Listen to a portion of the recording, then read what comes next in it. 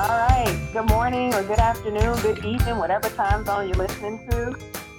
This is Kalia, the Executive Director for the National CMV Foundation, and we welcome you to this podcast episode. I have some phenomenal guests with me today, including my co-host, Shane Gaffney, who serves as a CMV volunteer and is a CMV parent. And we're super delighted to not only have him, but the National CMV Foundation's Program Director, Amanda Devereaux, joining us today. For those of us who are new to the podcast, I just want to let folks know that the podcast is a wonderful opportunity for us to highlight advocacy, research, and education efforts around congenital CMV. Our work and our purpose and our call and mission is to inform and educate others, particularly women of childbearing age, about preventative measures related to CMV. In the U.S., congenital CMV occurs in about 1 in 200 births. And because CMV is a silent disease, meaning most people have no idea whatsoever that they are infected and have no signs, the mother is likely unaware that she has CMV during pregnancy, and in addition to that, may not be aware of the risk and complications related to that.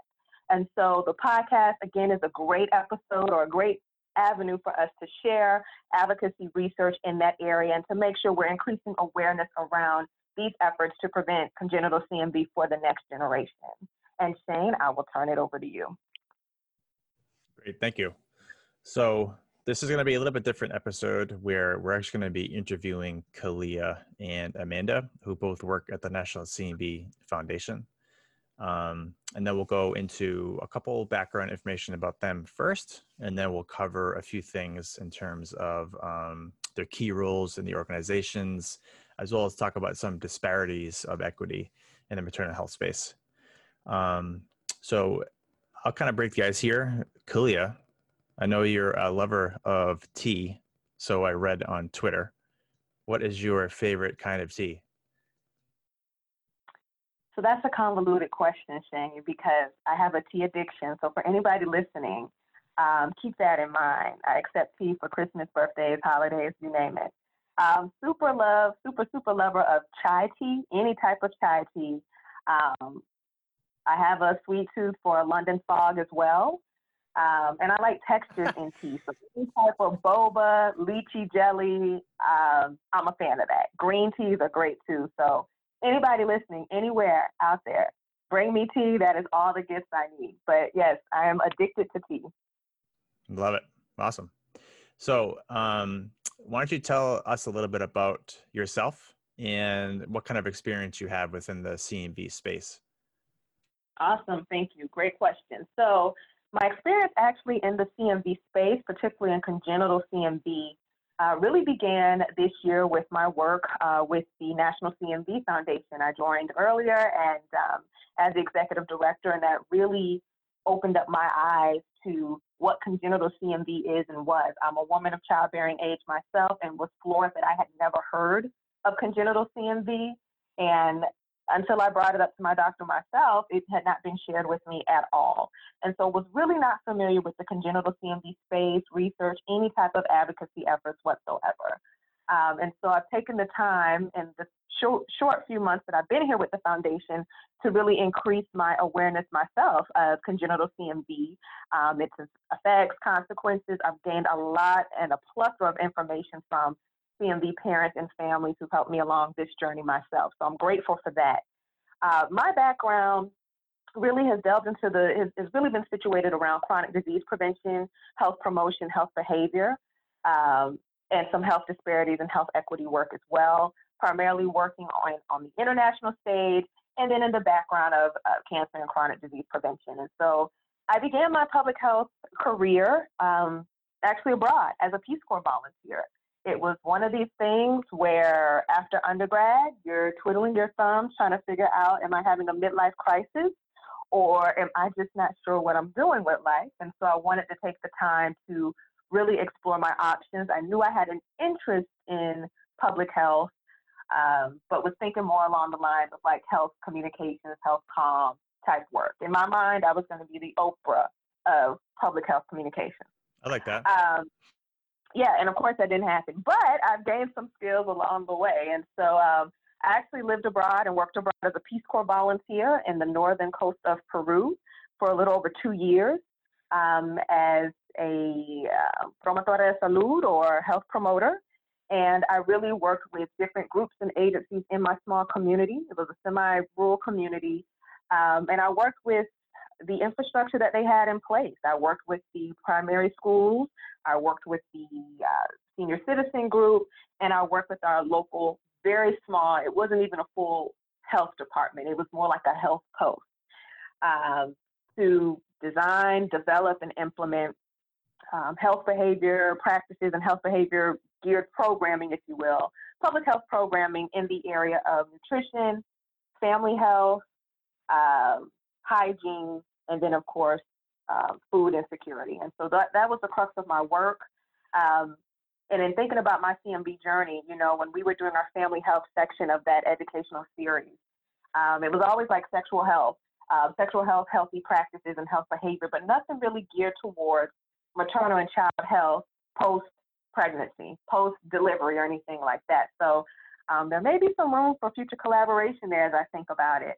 And after Peace Corps, I returned back to the States and got my master's in public health.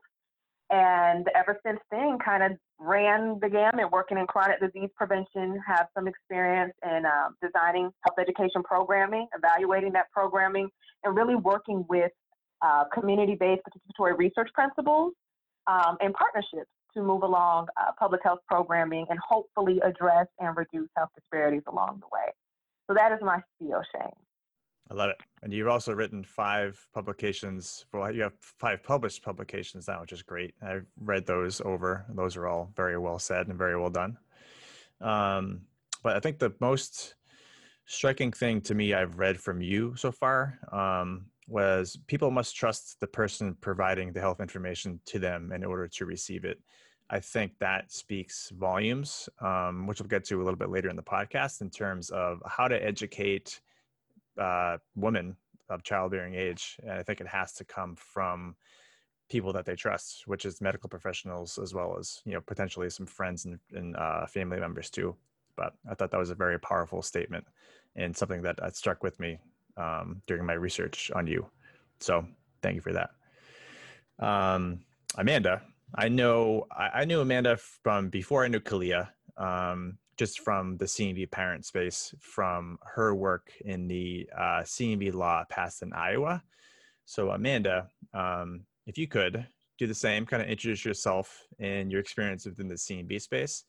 And I'd especially like to hear about your work as a nurse, and if you heard about CMB as a nurse before, and kind of what your role and what your responsibilities were in the Iowa law. If you could, that'd be great. Sure. Good question. Thanks. I'm excited. This is my first podcast, everybody. So excited to be here. Yeah, like you said, Shane, I'm a nurse. I've been a nurse for about 13 years now. And I remember learning about torch infections in nursing school. However, I would not say that I specifically remembered any of them as being largely impactful or causing a large number of birth defects. And for the listeners that don't know what TORCH stands for, can you just tell them what TORCH stands for, please? TORCH are the most common infections that infants are born with. And so there's toxoplasmosis, there's rubella, there's cytomegalovirus. So when we say TORCH infection, we're referring to a few different viruses that can cause issues when infants are born with them. CMV being by far the most common. So that is what I mean when I say TORCH infections. Thank you for having me explain that. Thank you. So that is something that is covered in nursing school. But actually, when I found out about CMV more personally, when my daughter was affected, I went back in my nursing book and I looked up CMV, and it was a very, very short paragraph specifically talking about CMV, and it did not in any way capture the impact, the number of children who are impacted every year, the number of disabilities that are caused by CMV or anything like that. I don't think that you would have left reading that paragraph knowing just how important this really is and how common it is also. So I had been a nurse for quite a few years, and I was working in public health when I found out that I had contracted CMV during my pregnancy. So I'm actually one of the more rare situations where we found out when I was still pregnant that our daughter had been impacted. So we found out after our 20-week ultrasound, and we had an amniocentesis, and that confirmed that that I had contracted CMV for the first time during the pregnancy. And so our daughter had obvious symptoms on ultrasound. And so because of that, we were able to get treatment during pregnancy, experimental treatment. And so we got 4 infusions of Cytogam during the pregnancy. And then our daughter was born at 34 weeks. She was about 4.5 pounds, and she spent a couple weeks in the NICU, not related to CMV, just related to being born early. But when she was born, she did have CMV, in her blood, urine, saliva, everywhere. And we were fortunate to have her delivered at the University of Minnesota, where Dr. Mark Schleiss is a doctor working there, and he is obviously extremely well-versed about CMV. If people have been in the CMV space or done any CMV research, his name comes up quite frequently. So we were lucky to deliver there, and she was able to get treatment for 6 months after birth. So that is kind of where my personal interest in CMV came from. And I'd been working in public health for maybe 5 or 6 years when Pippa was born. My daughter's name is Pippa. And I had been working specifically in maternal health for a few years before she was born, working for an awesome maternal home visitation program called Nurse Family Partnerships. So really what we did in that program is we provided prenatal education to pregnant women, and we helped them go through their child's infancy until their baby turned 2. So we were with these families for quite a long time, and they were high risk, usually low income families who really needed support from a nurse during the pregnancy and infancy of the baby. So we provided this prenatal education, and I still wasn't aware of CMV. And so I think there is obviously a major public health gap here, and it's something that we should be educating all pregnant women on. And just the fact that I was working in that space and was not aware of it speaks volumes. And so I aside from one whole paragraph in a giant book, right, crazy to me. Yeah. So it is a goal of mine to get more nurses educating people about this. And there are several home visitation programs in the country that are federally funded that I think we can get CMV on their radar and get this information out to the people who need it, the highest risk people, and people who generally, are more adversely affected by, health disparities. So that's really important to me. And then the other thing that you brought up, Shane, was just our Iowa law. So right. When we found out that Pippa was going to be born probably with significant effects from CMV, we were obviously devastated in a few different ways, and we felt really let down by the medical professionals, by the public health system, by the, I guess by the prenatal care, just the fact that we had 2 planned pregnancies. We actually had to have some mild fertility treatments during pregnancy. So these were pregnancies we had gone in and asked the doctors, what can we do? What should we be doing to get ready for these pregnancies? And this was never something that was brought up. So when we found out about this, we were obviously heartbroken, we were devastated, and we found out that Utah had a law when I was still pregnant. And so we actually contacted our state legislator before Pippa was even born. And we said, listen, I'm still pregnant, I don't know what's going to happen, but this is what we're facing. And our legislator wrote us back right away. She's a wonderful advocate for maternal child health. And so we started the process before Pippa was even born. And so that process all started in 2015, and we introduced legislation in 2016 for that session in the winter of 2016. And that year, the bill didn't really go anywhere. We asked for universal screening, and we asked for prenatal education. And so that year, nothing really happened with the bill. It didn't go very far. So the next year we kind of regrouped and did some more work ahead of time before the session started. And so we resubmitted a modified bill for the 2017 session. And I would say that my husband and I were pretty much the parent leads on that. And we tried to organize all the families that we could find in Iowa. And we were really in charge of, coordinating this effort. And the bill did pass unanimously, the House and Senate, and was signed by the governor in the spring of 2017. So we're about 3 years out from that bill taking place. And what the Iowa bill says is that, number one, providers, the attending physician, shall provide CMV education to pregnant women during the first trimester. So there is an education component. And the Iowa Department of Public Health had to make an educational pamphlet and have that published on the site, their website. So providers should go online, get that information, print it, and give it to pregnant women during the first trimester. Now, there's not really— It's a great website too. If parents are listening and they want more information about CMV, I think that's a really well done website, as well as Utah's website too. So that is the prenatal education component of the law.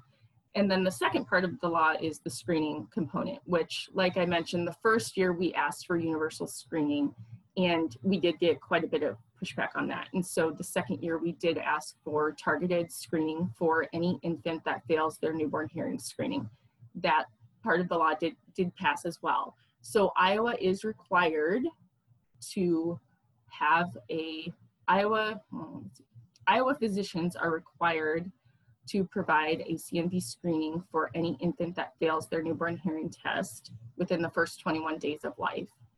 So it's not an opt-in program, it's an opt-out program. So parents would have to opt out of that and sign something saying that they do not want the testing done.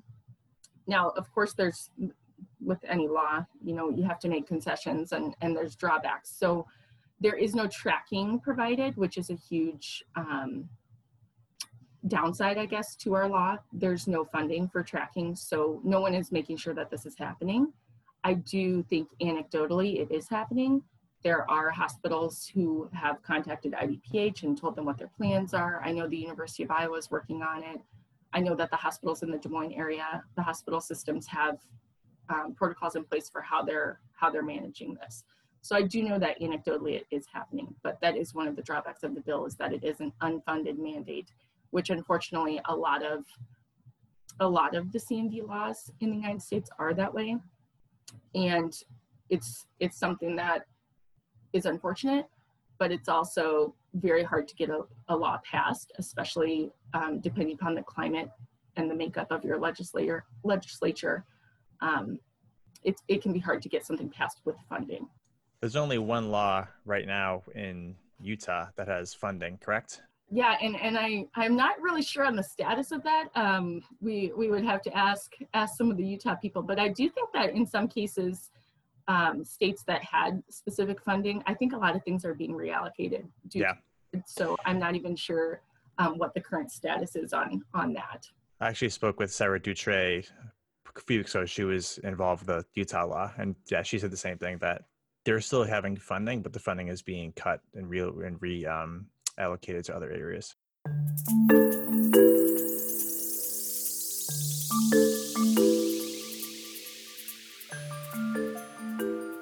Next thing I want to talk about is more along the roles that you guys take within the National CMV Foundation, as well as the key programming that falls under your purview.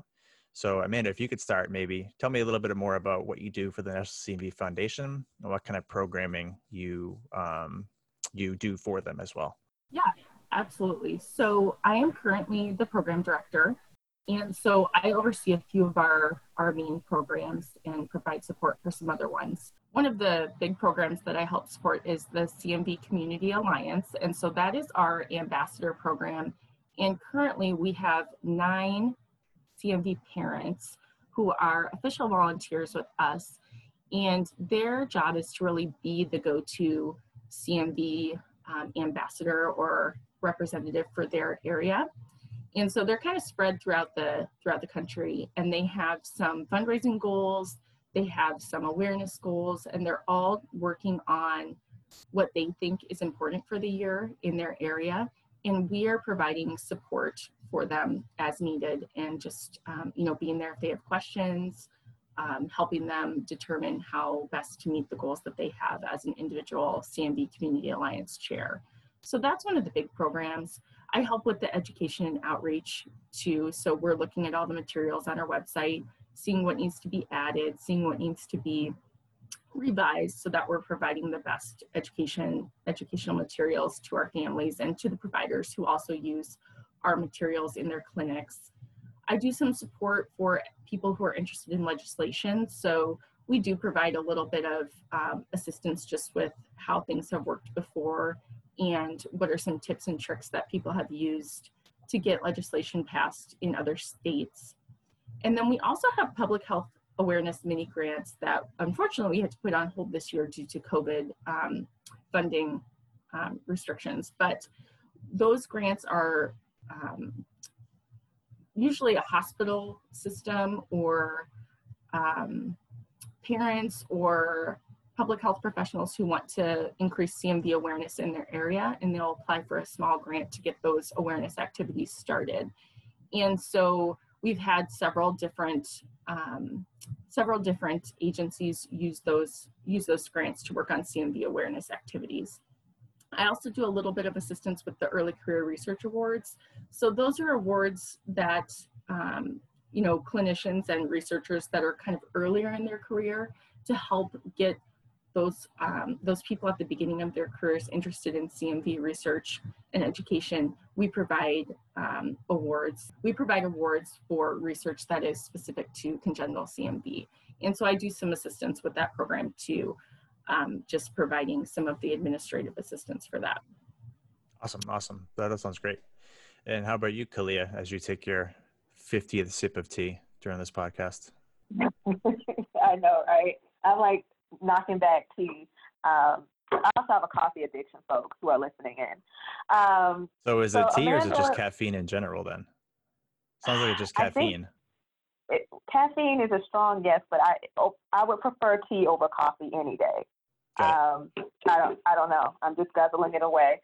But let me first start by saying Amanda is so modest. I just kept hearing her intro. I do a little bit of this, a little bit of that. She's such a strong team player. I'm so appreciative and blessed to have her work alongside me. And she really does a great job with all of our programming, serving as a liaison, making sure infrastructure and foundational things are in place so we can implement these programs. So Amanda, publicly on the podcast, I know I tell you this every week, but thank you for all the great work you do to support the mission of the foundation. As far as that goes for me too. Yeah, see, Amanda, kudos, okay? Kudos. And Shane, yes, you've been a very reliable, dedicated volunteer, so kudos to you as well. As far as myself and my role as the executive director, I often joke and say my job is to keep the lights on, right? Keep the lights on, keep the bills paid. But in all seriousness, my role is to focus on the sustainability of the organization. And that's done through several avenues. One, of course, is through partnerships. And in order to have great partners, you have to be a good partner. And so we are working collectively to expand our partnership networks to make sure we're best supporting those who we wish to work alongside us as partners and vice versa. And so Shane, you mentioned a quote earlier you found online from my work with the Society for Public Health Education, which I'm a member, and that quote really carried me through Peace Corps. And I learned it in Peace Corps. I think we're so wired to, in our mind, create programming and initiatives that fit a need that data says exists, but we often do that without really peeling back the layers of the community that we serve. Is this important to them? Why does it matter? How do we best reach them? And so I think the best way to do that is really partnering with organizations who do the work on the ground, who do work with constituents, who do work with the community to make sure we're also creating programming that is relevant to those that we serve and bringing in community members along the way to help in that cause as well. And so, again, part of my role in addition to sustainability efforts is really expanding our partnerships. efforts and partnership activities. Of course, helping to work with our partners and board members to solidify different funding opportunities as well falls under my purview. And then helping to guide the organization, particularly right now as we pivot in the face of COVID-19. As you can imagine, everyone, I often tell people, Amanda and I had great plans and ambitions earlier, and then COVID came in and completely laughed and erased and crossed out and struck through everything that we had planned to do. And so we're now having to pivot and think creatively on how to do so. And we're super excited about what we plan to launch this fall in order to address and continue our efforts with education and advocacy, obviously just through a virtual landscape. And so that's how we plan to pivot and steer the sustainability ship through that. And we're also working collectively to do some work to make sure we address equity issues and disparity issues in the maternal space related to CMV. Yeah, I think that's a really important topic to discuss a little bit further. So you kind of already broached it. There is definitely some equity and disparities in the realm of CMV, but why does this matter? And what are some of the ideas and the plans that the foundation has to address it? Great question. Thank you, Shane, for that. There are several reasons why it matters. And so, in just the general maternal health space in general, when you're looking at data and statistics, women of color are up to 50% more likely to give birth prematurely across the board. And that's near and dear to me as I was a preemie myself. We also see stats and numbers surrounding Black babies or Black newborns are more than twice as likely to die than white babies, and before their first birthday, which, is just mind-blowing. And then you have numbers of maternal health-related deaths. You see Black women and women of color are more than likely than their white counterparts to die from pregnancy-related causes. And so when you think about this in the microcosm of the spectrum of maternal health in general, you're already starting from some deficit or something that needs to be addressed, I should say. And I think this data is just the tip of the iceberg. I think what all organizations and entities should focus on is what's beneath the surface. And as we all know, the majority of the iceberg is beneath the surface. And so I think that's where health equity and health disparities come in. Health disparities in the maternal space, just like disparities in other spaces, tell us that there's a problem. Disparities just simply mean unequal. So for whatever reason, there are unequal health outcomes, unequal deliveries and healthy pregnancies. So we need to peel that back even further and say, okay, if you think of disparities as the car, equity and inequity issues are kind of the gas. So why is it that we're seeing this disparities? Is it lack of access to care, lack of health insurance? Are folks living in not just food deserts, but health-related hospital medical care deserts? Is there mistrust between the medical system and these communities at large? And, you have to look at it from kind of a bird's eye view. We didn't just wake up and fall into this issue. You have situations dating back from years and years and years and centuries of mistrust, of discrimination, and other factors at play. And so that's the general landscape. And as it relates to CMV, and, Amanda certainly chime in, we do know that there are disparities there, and more research is needed to kind of peel back why those disparities exist. But I think we have a really solid foundation here as far as looking at these general numbers and stats that I mentioned earlier and saying, okay, there's a problem here. We need to address it. And how can we best address it in our lane? This is something I've shared with, foundation members and board members throughout this year. I don't expect us to be a catch-all. I don't expect us to have all the answers to these issues related to equity and disparities. But I think if we just focus on what we do and do well and make sure we're addressing these issues, we can help alleviate some of the problem, increase awareness around it, and hopefully increase different practices, advocacy efforts to kind of move the needle forward to lessen the disparities and to lessen the burden. And so as we've seen earlier this year, as we've seen throughout this year, we're not just focused on the COVID-19 pandemic. We have social unrest, racial tensions and unrest, and all that I think comes into play when you think about maternal and child health, maternal and child health care, particularly for women of color and community of color. So that's my spiel on that. Amanda, I've probably talked the last 20 minutes on that, so you can go ahead and chime in if you have anything you want to add. Well, I don't have a lot to add, and I appreciate Kalia's knowledge and expertise on this topic. And this is an area where, my previous work experience is huge also, just working with high risk, low income pregnant women. And another thing that's super important is the stillbirth rate for Black women is significantly higher. I don't want to misquote, but I think it's twice the rate of white women. So, and we know that CMV can be a cause of stillbirth. So I think that there's a lot of different ways that CMV is disproportionately affecting people of color. And I agree with what Kalia said, though we need more research on this, why and how we can address it. And so I think Kalia and I are brainstorming ideas on how we can reach populations who are more at risk for the detrimental effects of congenital CMV, and I'm here to work with Kalia and support that, because I think that it's extremely important as well. What are some of the ideas and plans you have to address it? Yeah, so I think that's where these key partnerships come in. And Shane, you've been good for quoting this for a while since I've known you this year.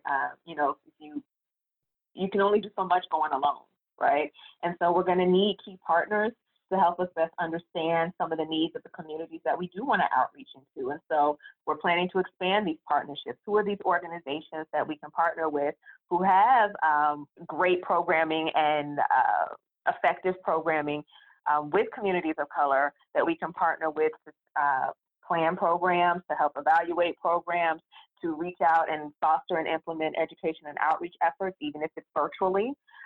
We want to definitely make sure that, we don't shy away from it. We don't necessarily have to be experts in it, but let's bring the experts to the table. What type of webinar series or a webinar or even podcast episodes further down the road can we do with experts in the space who can really speak to this type of work?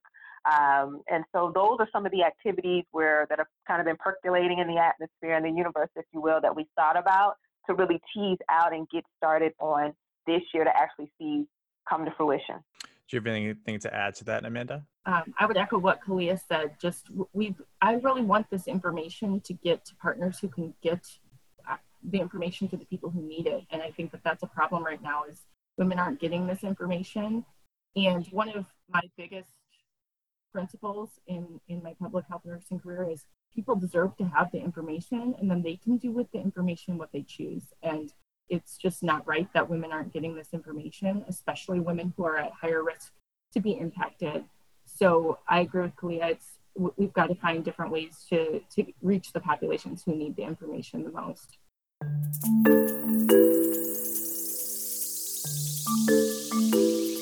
We had a really successful CMV Awareness Month in June, and then Amanda organized a very successful Strides for CMV event in Minnesota.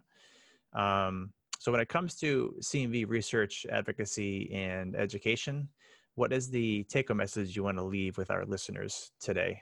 Amanda, we'll start with you. I would just say that even with everything going on in the world, in our country, CMV is still here, and it's still a major problem, and it's not going anywhere. And so it's still very important for us to continue our work. And there are lots of ways for people to help with that and to advocate in their own areas. And I think that we can provide support for that. And there are ways to get things accomplished virtually, even when we're not able to get together physically. So I would just encourage people to find out how they can help spread awareness in their area, and we are happy to support that. And what about you, Kalia? Do you have any closing thoughts? Yeah, I echo Amanda's sentiments. I may, differ just a bit by saying, no effort is too small. So I often think when we get into these taxing, perilous, stressful times of life that we're in right now, at times, we often think we can't contribute if it's not some major, massive movement. And I definitely want to debunk that myth. To echo again what Amanda said, we're always looking for volunteers. We're always looking for suggestions for partnerships, suggestions for program ideas. And so if you have an idea, big or small, don't hesitate to send that to us, to send it our way. Furthermore, donations are great, but don't feel like you have to donate, $1 million to make a difference. Do what you can with what you have. every little bit adds up, and that's how we pick up momentum and steam. And so our work is extremely important. CMV, congenital CMV, is not going anywhere, as Amanda said. It is still here. It is still impacting families and quality of life and lives of our CMV community kids. And so I want to make sure that we have things in place to keep our work going past this pandemic, past whatever else is going on in the world. And so no effort, no input is too big or small. So please share, please spread the word. It's really going to help keep momentum going as we pivot and as we think about the long term. And if you do have $1 million, feel free to donate it. We'd happily take it. Just kidding. Thank you, Shane, for that shameless plug. I echo Shane's sentiments as well. Awesome. Well, this is weird because now you have to close it, Kalia, because you know the closing. All right. And so, Shane, I appreciate your effort in helping to co-host and facilitate today's discussion with Amanda and myself. I know it was a little offbeat since you were kind of interviewing the both of us, but thank you so much for your time today. Amanda, you were awesome as always. Again, publicly, I so value and appreciate working with you. You rock, you're awesome. And to our listeners out there, thank you so much for giving us a few moments of your time today to learn more about the Foundation's efforts around congenital CMV advocacy, research, and education. I would be remiss if I did not acknowledge that today's podcast episode is hosted and sponsored by Moderna Therapeutics, one of our key partners in biotechnology company that's been working very closely with us. So we thank them for their support, and we look forward to future podcasts in the future. Thanks, everyone, for your time today.